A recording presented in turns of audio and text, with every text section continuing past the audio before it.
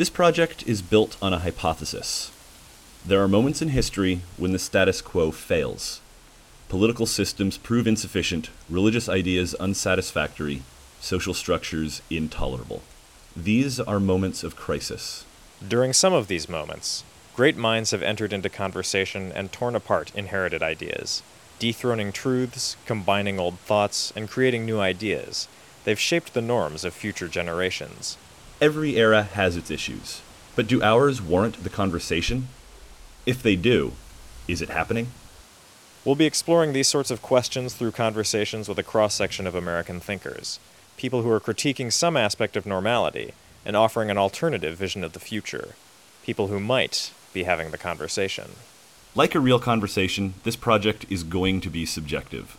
It will frequently change directions, connect unexpected ideas, and wander between the tangible and the abstract. It will leave us with far more questions than answers because, after all, nobody has a monopoly on dreaming about the future. I'm Angus Anderson. And I'm Micah Saul. And you're listening to The Conversation.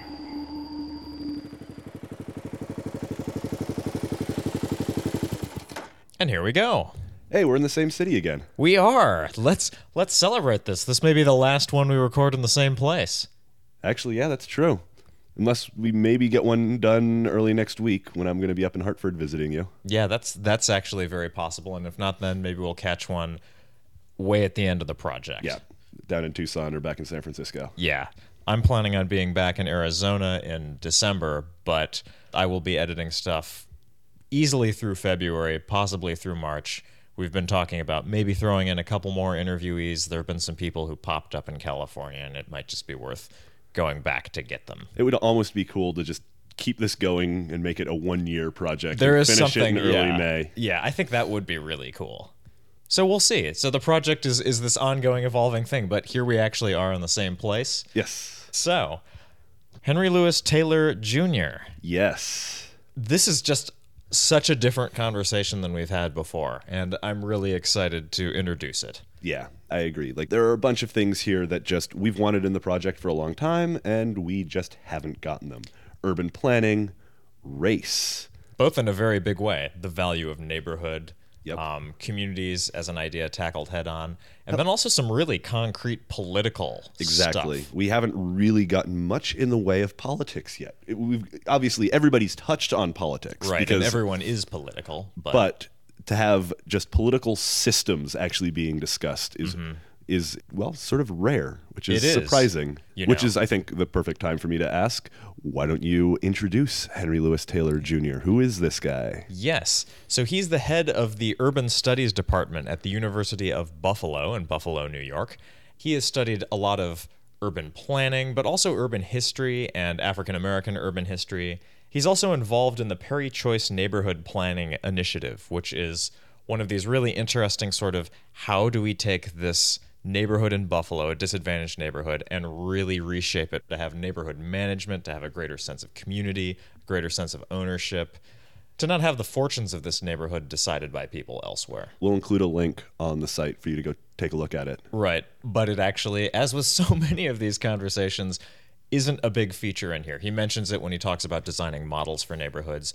The ideas that inform it come up in this conversation, but well, we cover a lot of ground in here. And again, as with Lawrence Torcello last week, there's a lot of stuff that had to come out of this, and it is a damn shame. Speaking of Torcello and just other conversations in general, we should sort of include a disclaimer at the beginning of this. This is not going to connect a whole lot with other conversations. There are connections here and there, and certainly, there's implicit connections. There's nothing really that explicit in terms of it connecting up with any of the other conversations. There's very little talk of tech. There's very little talk of the environment. There's very little talk of collapse or any of the other really big issues that have been coming up a lot in this conversation. But like we said, he brings in race, he brings in urban planning, he brings in politics, he brings in a lot of things that haven't been there that are also really big issues. Which makes you think a lot about what our project has been talking about thus far. And we'd both been talking a little earlier about, it's weird, why doesn't this conversation connect to other ones? Is it because I wasn't asking the right questions? And we both sort of had this realization, it's like, oh, well, actually, no one else in our project has really been touching these issues. We've sort of tossed that around, and we've known that to some extent, but like, this is the moment where you really realize that no one's really talked about race. No one's really talked about urban planning or neighborhood like this. Like, those connections weren't there to make. He's starting the ball rolling on a lot of new ideas here. Yeah. So it's going to be awesome to bring these ideas up in later conversations, but it does leave this one sort of floating in space right now, in the same way that Max Moore or John Fife were floating at space in the beginning of the project. Yep. It's about time to let you guys hear this. One of my favorite parts of this is he starts with a story. And it's a really good, odd story. Yes. He takes us through how he became politicized, but the way he became politicized is through this very interesting movement led by a guy named Oliver.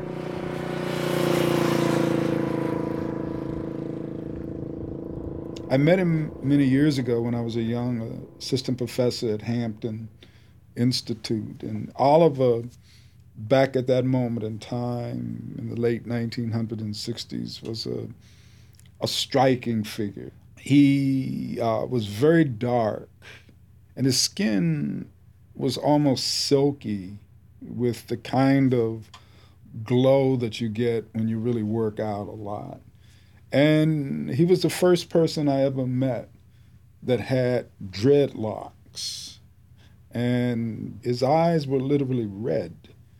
The thing that was most important about Oliver, as far as my relationship with him, was that Oliver believed that laws govern all things. And he used to often talk about the fact that man must obey the laws of nature, and nature must obey the laws of the universe, and the universe must obey the laws of Dio, and Dio must obey the laws of its own nature.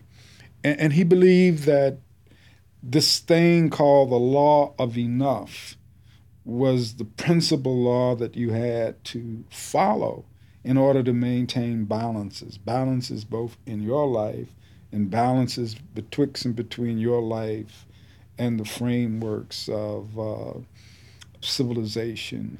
So for him, the purpose of food was nutrition. He was opposed to making food look pretty, because he said that was disobeying the laws of nature, that you were moving away from the concept of food for nutrition and energy and everything else, and we're introducing other elements, and that once these other elements got introduced, they would take you to bad places. So he also felt that sex was only for procreation. A lot of us said, I don't know about that, Oliver. But we listened to many other things that he had to say. And then he started running into contradictions. One of the girls in the group fell in love with Oliver. Then Oliver fell in love with her. So we had an issue.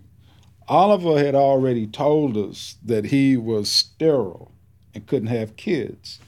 So they started having sex. So we said, well, what's up with this, Oliver? I thought this was about children. You can't have children, so what's going on? So then he comes up with this theory that if the moon and the stars are lined up in a certain way, you can, no matter what.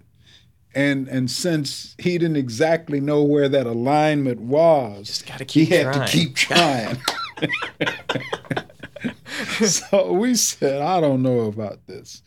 But the final piece came, he used to always say, the time will come when we must just go away, go to some island and begin to put into practice what we preach. So a couple of people just went totally for that, got rid of everything that they owned, and they were just ready to go with Oliver and really live with nature. And at the critical moment, Oliver broke down. I mean, he just wasn't ready to take the next step, himself. And that was very disappointing. And not disappointing. I mean, it revealed his own level of humanity He was just a dude. The thing about the relationship, though, that would have such a lasting impact on me was this notion of loss. It made me understand how societies work and how principles got introduced within an institutional framework with rules and norms and other forms of social construct that would not only dictate behavior, but also dictate the ways that people thought about issues by providing them with certain concepts. For example, if you're given the concept of private property and you're taught to see the world that way, then that's going to be a whole universe that you see and understand and take for granted that shapes everything that you do. Your religion, your belief, your senses of right and wrong, your sense of social justice, your sense of the type of society you're going to build. But it's just a framework that someone gave you. But if you change that, create new frameworks, new way of thinking about the world and the universe, you can also alter and shift the direction that people move, think, and believe. And so Oliver, in his own way, got me to moving down that pathway. In an odd way, an anti-civilizationist would teach me the ways of creating a higher form of civilization. That is one of the best opening stories. There's so much stuff there to talk about.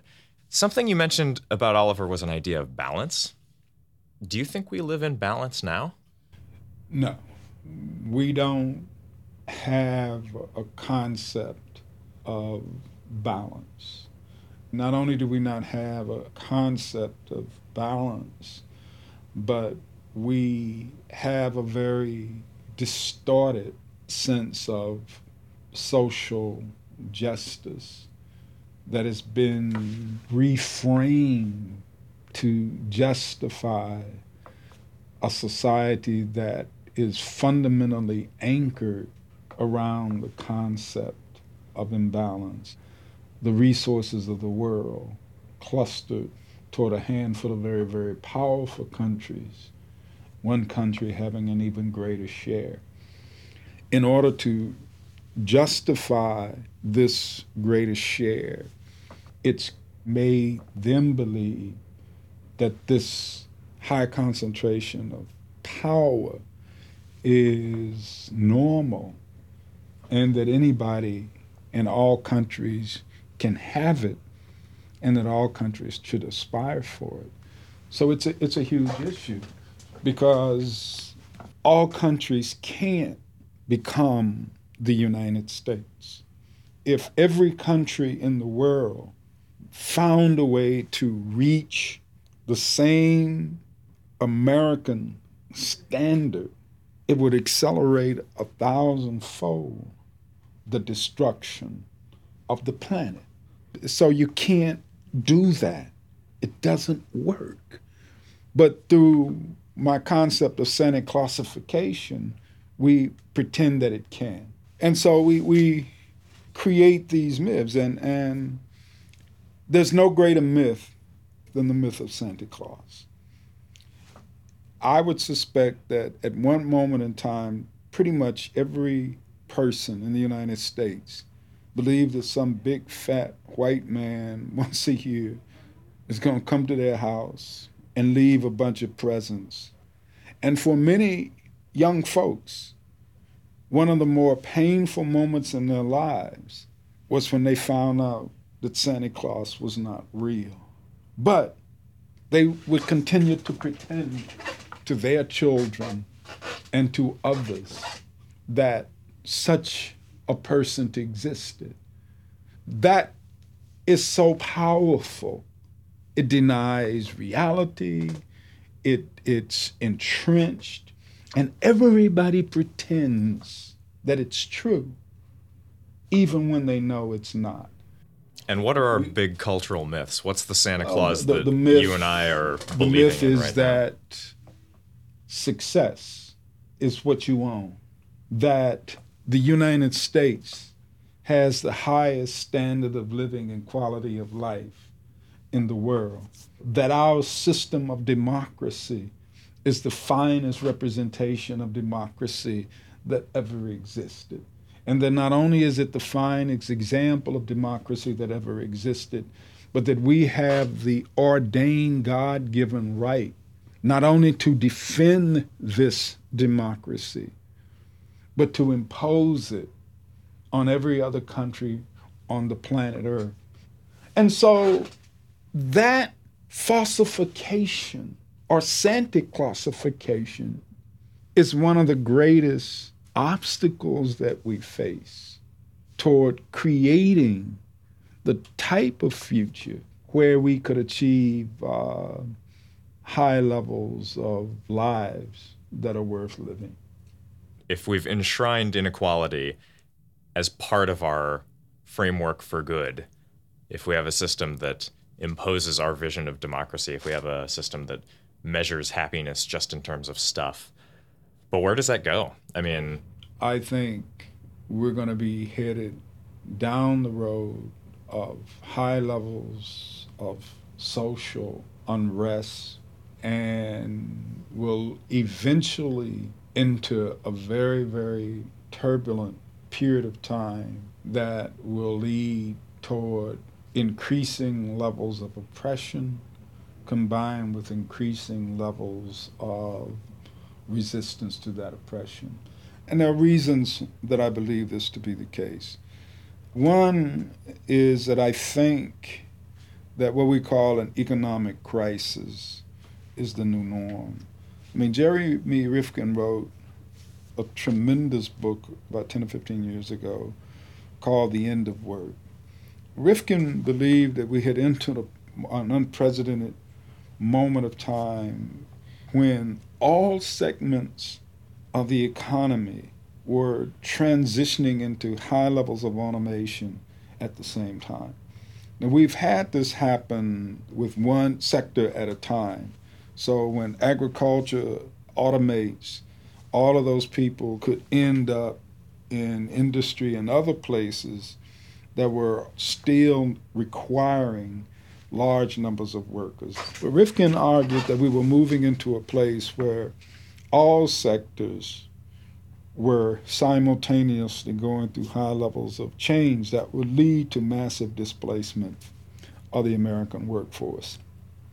As a consequence, we were just going to have a pretty significant surplus of workers.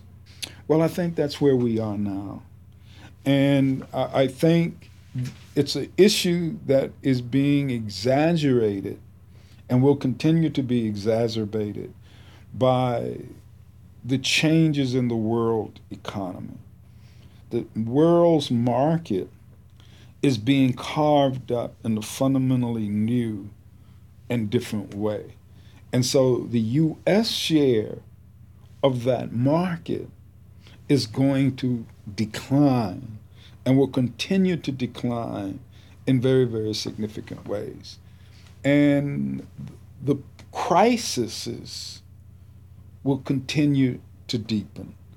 And the U.S. has taken the position that it will use locking people up and sending them to prison as the strategy for producing new jobs and opportunity. And we've seen that occur with African Americans and to a lesser extent Latinos. So there's a reason that if you look at the rise of neoliberal capitalism and the beginning of the new world economic crisis, that you also see the parallel rise in black imprisonment and the creation of the United States as the world's greatest jailer. And so you'll continue to see flare-ups like the occupation. You'll continue to see anger growing, like the anger we see among school teachers, and the angers that you see spreading among other levels of the population that's right now below the surface. In other parts of the world, like the Arab Spring, you see it bubble up to the top, and then they push it down with more Santa Clausification combined with oppression and violence. But If we fast forward 10, 20, 50 years out without getting off this highway to nowhere, that's where you end up. On this road, there is no happy ending. What makes it so difficult to sort of accept that we're on that trajectory? If you go back in time and you look at this country in 1970, man, there were all kinds of very, very powerful left-wing organizations. These were organizations of young people at the vanguard of what was going to be a post-civil rights movement. Within a decade, by 1980, they were all gone. Every single last one of them. Many of the single most important leaders of that movement, many of them were sent into exile. You know, some of my closest friends live in Cuba, they're in exile. Many were killed, many others were imprisoned. There were a large segment of that leadership that were clinically depressed, who had just been worn out by the constant pressures that they lived under. Then there was a conscious and deliberate process of depoliticizing young groups, depoliticizing the gangs. Because as you probably know, the Crips and the Bloods, these organizations evolved as anti-system progressive organizations. Guns and drugs were introduced into these neighborhoods and communities through what a lot of people say either CIA compliance or deliberateness. Then, under the banner of poverty deconcentrations, communities were broken and split up, which meant organizing became extraordinarily difficult. The idea of neighborhood as a spatial unit got erased.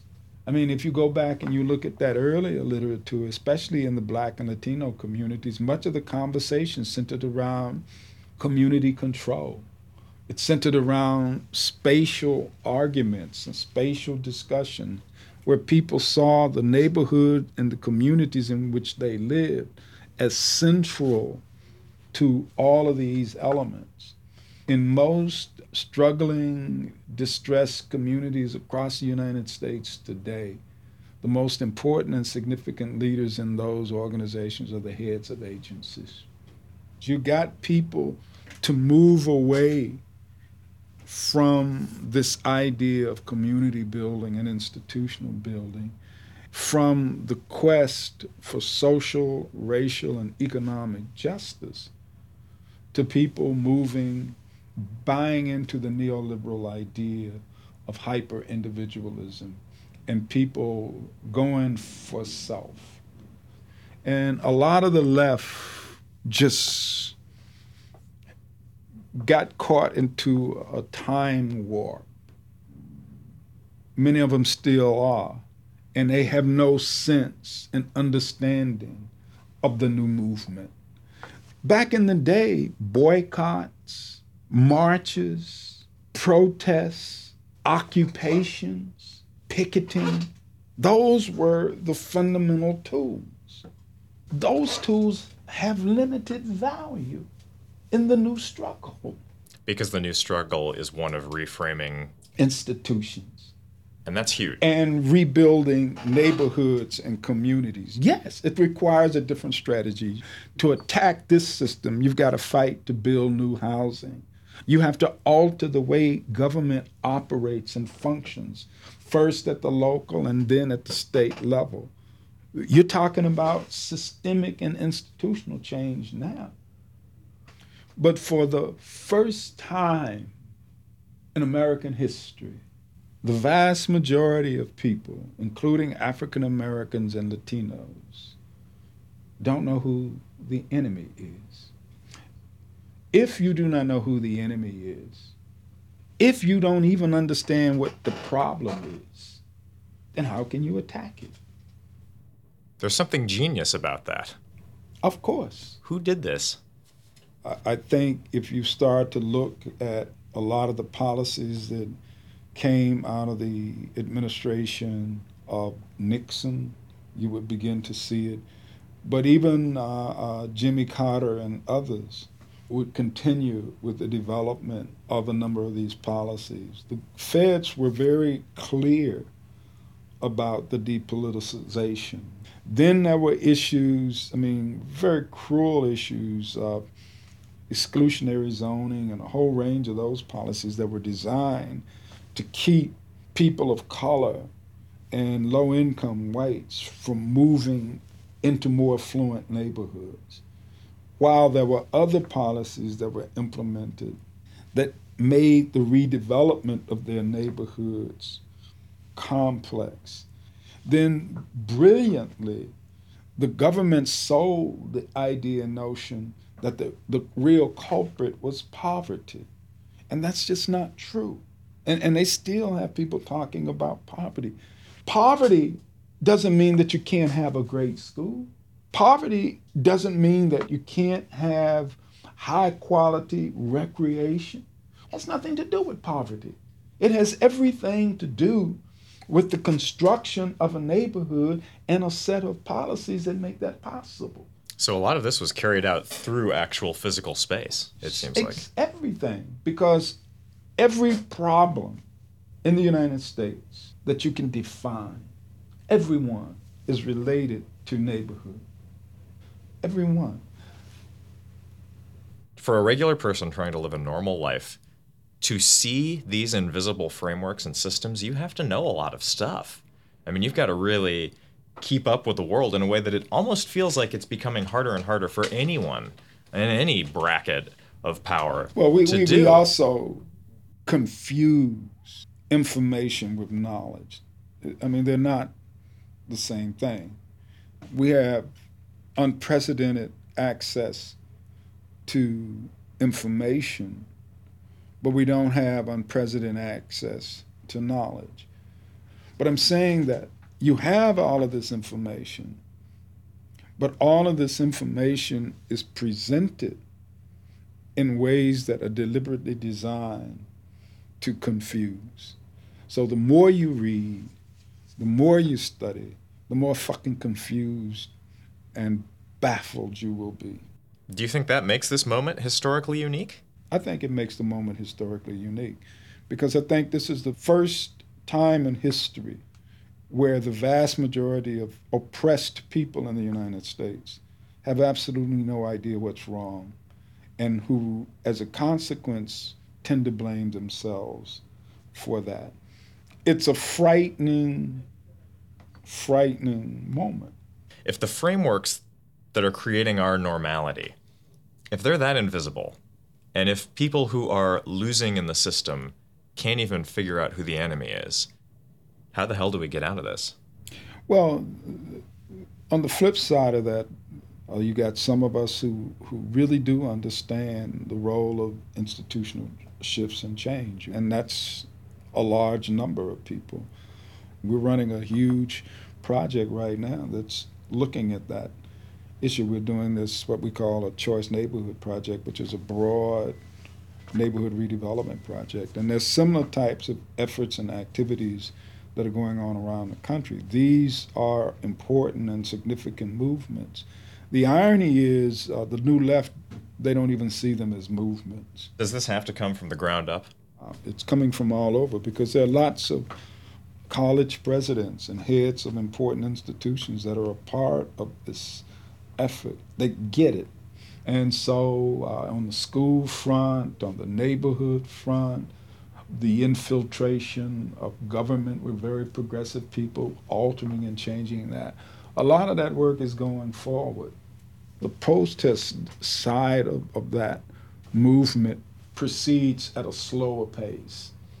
As the protest movement occurs, then you'll get the yin and the yang that you need so that those of us who are working on the harder, more resistance institutional restructuring can then tap into the protests, it means that that'll push our work forward because they can begin to demand the things that we're doing occur. And they can begin to demand that these things occur at a faster and a swifter rate. So we're okay. For every movement, everywhere, those moments come, independent of our will. Because the contradictions that create the pain, agony, misery, and suffering will continue to grow. They're not going to go away. Do you think your framework could be wrong? No. Is my framework completely right? Of course not, because there's so much that I don't understand, and there's so much that I'm still learning. But there is zero question in my mind that the framework that I have is a framework that places us on the road to somewhere. We've talked about a lot of ideas in here, and there's a deep sense of good underneath them. There's a sense of equality. There's a sense of balance. And when I think of history, I think of a lot of time periods that maybe haven't been very ideal. Do you think that we're kind of up against what we are as a biological creature? Or is society something we can perfect more? I look at the world differently. I don't use that framework. That's the pessimistic framework. I use a different framework. Does that seem too determinist? No, I don't think it's accurate. If you look at the history of humanity, humanity has always walked toward the light, not the darkness. Why do you think there is a light? Because I think that within the human spirit, there is this quest to create utopia, and that we will fight and we will battle for that. So that as we look at the continued evolution of ideology and thoughts, we see the continued progression of that. I mean, that's why the socialist project is so critically important, because it says we can do better than these hierarchical structure that makes it possible for some to live at the expense of others. So the very idea that we could create something that was fundamentally different, that we could generate a world with a very different set of outcomes, is a profound step forward in human history and has provided a framework of a different type of society that we can try to build. The very conception of equality, in a way. The very conception of equality. So I see that progression. So the conversation then is in how we, when that moment arrives, will we be ready? Where are we mentally? Well, not only that, organizationally. So as far as I'm concerned, and many other people in the country, we don't get caught up in optimism or pessimism. I believe that America, a new and better America, will be built, because we're not going to continue down the road to nowhere until we reach self-destruction. At some point, the American people will take an exit.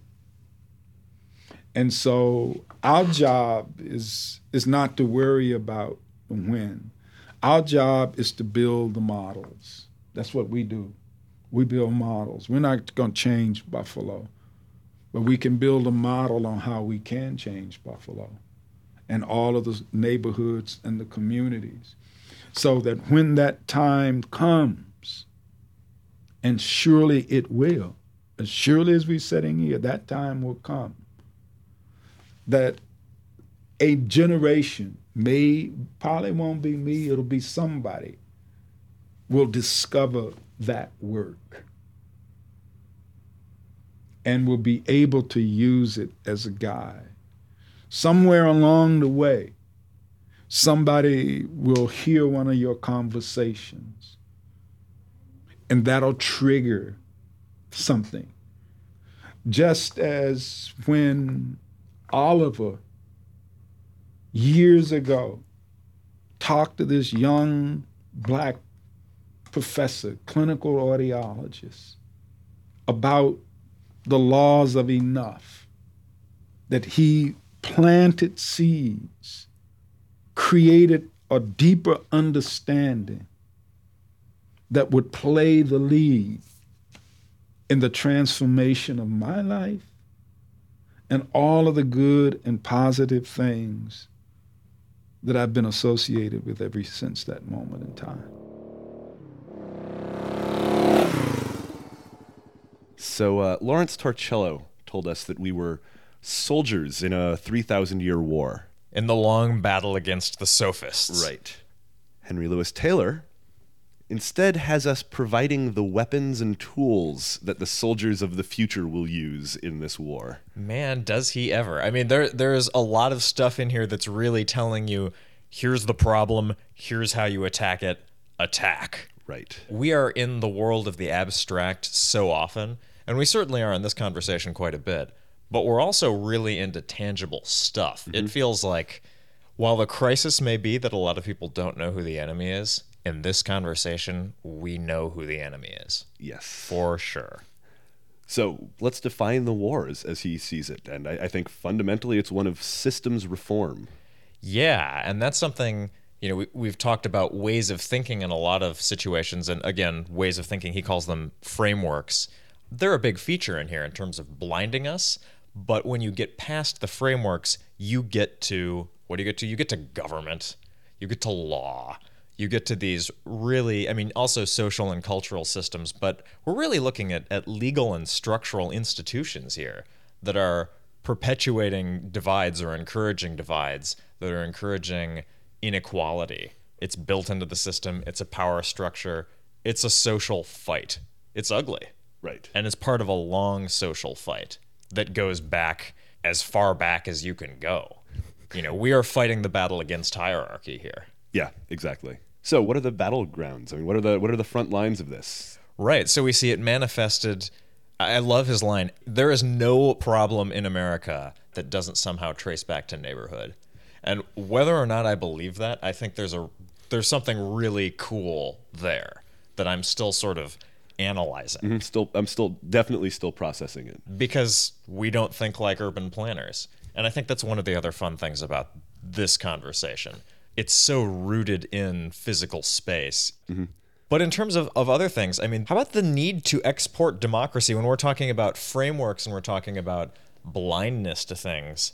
Taylor really gets us into something I'm surprised that hasn't been in this project more, but the idea that we have a sense of American exceptionalism and we export that through military force. This is something that we read in sort of the left-wing press much more often, but actually has not appeared in this project. Right. We've seen it manifest, but we haven't seen it mentioned. Right. Certainly, I think Robert Zubrin is very much in the camp that Taylor's critiquing here. The idea that we are bringing the everybody rising up tide to our... raises all ships. Yes, and that at the peak of that tide is us. And Taylor says that's just not possible. Environmentally, that's not possible. Right. Here's the one sort of connection we got with environmentalism and sustainability. That he very explicitly says, no, we can't all live like that. And we've heard that before as well. I mean, we heard that from Wes Jackson. Mm-hmm. And in all of those cases, when you say, you cannot support this much, then you have to rethink the idea of progress. Or you have to say, we're not going for progress. Right. Some people, like Timothy Morton, are happy to throw out the idea of progress and say, look, we just are, and we do different things.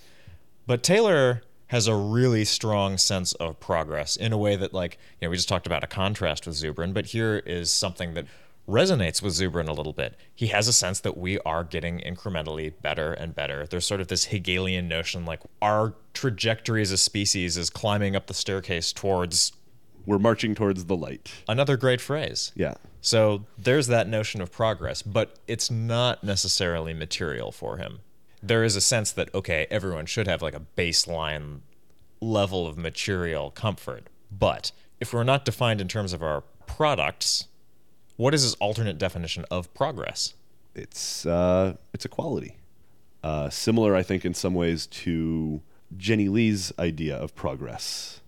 And also similar to Jenny Lee, there's a strong sense of inevitability here. There certainly is. And that, I think, brings up the same question that we had with Jenny Lee. If it's inevitable, why care? Is it a cop-out? Right. Yeah, Is inevitability a cop-out? That's kind of the inevitability I was thinking of with Tim Cannon. Framing it as inevitable sort of takes something off the table. But with Jenny Lee, when we were talking about inevitability, I was thinking, does that actually disempower people because they see progress as inevitable? Someone else will take care of this. This greater sense of equality is just in the historical works. If it's inevitable, then we could probably just stop this project right now.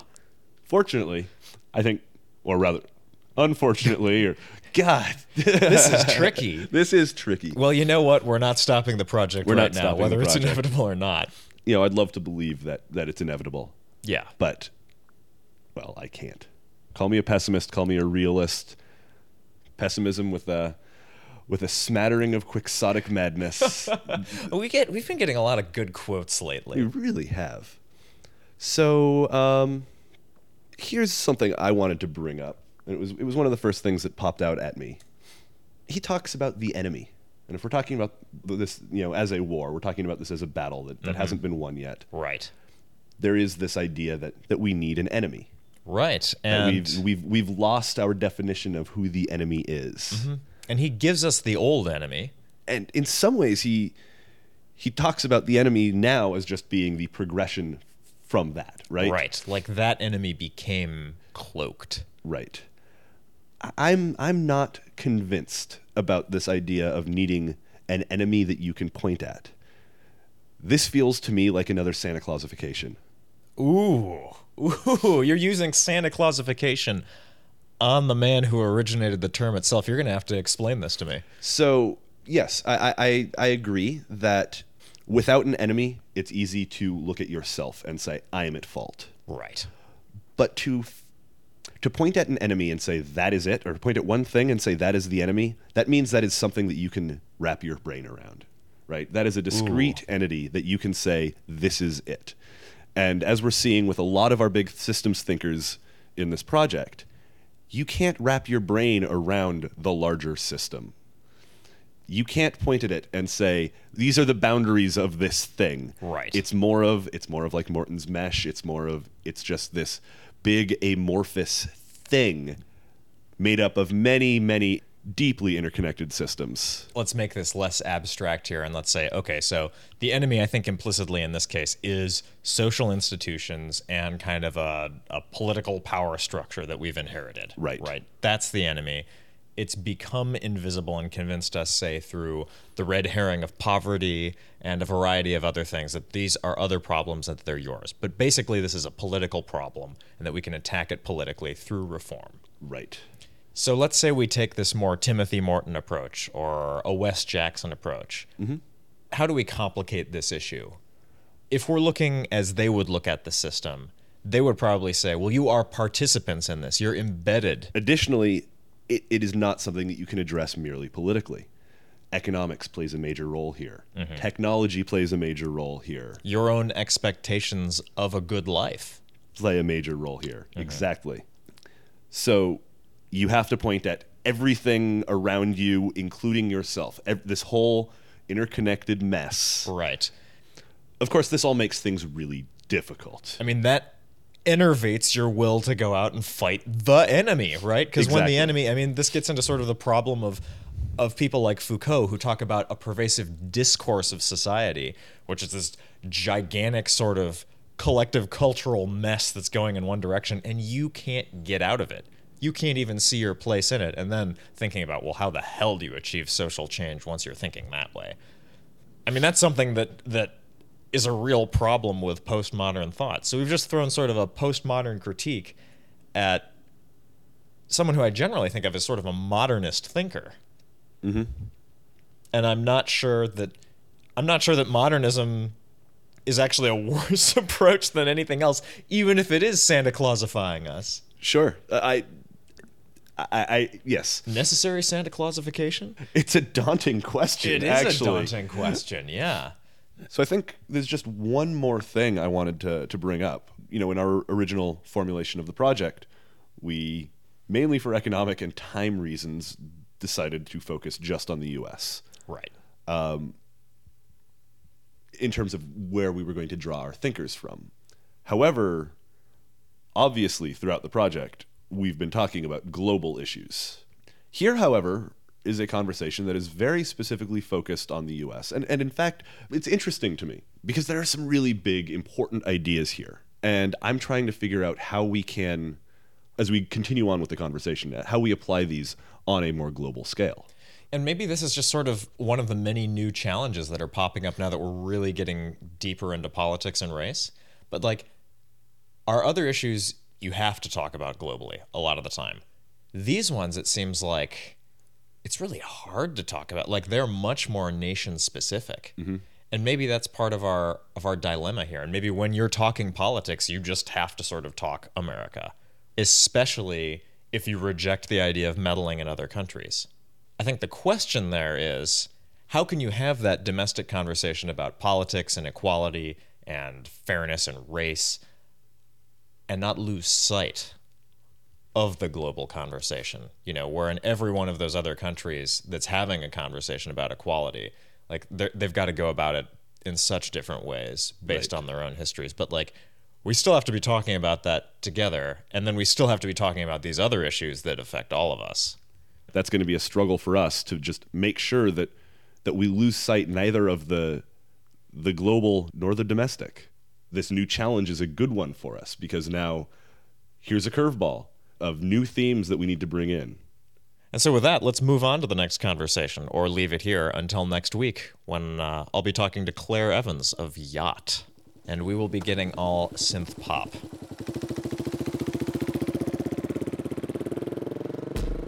That was Henry Louis Taylor Jr., recorded at the University of Buffalo in Buffalo, New York, on September 27th, 2012. This is The Conversation. You can find us on Twitter at Angus Anderson and on the web at findtheconversation.com. So, thanks for listening.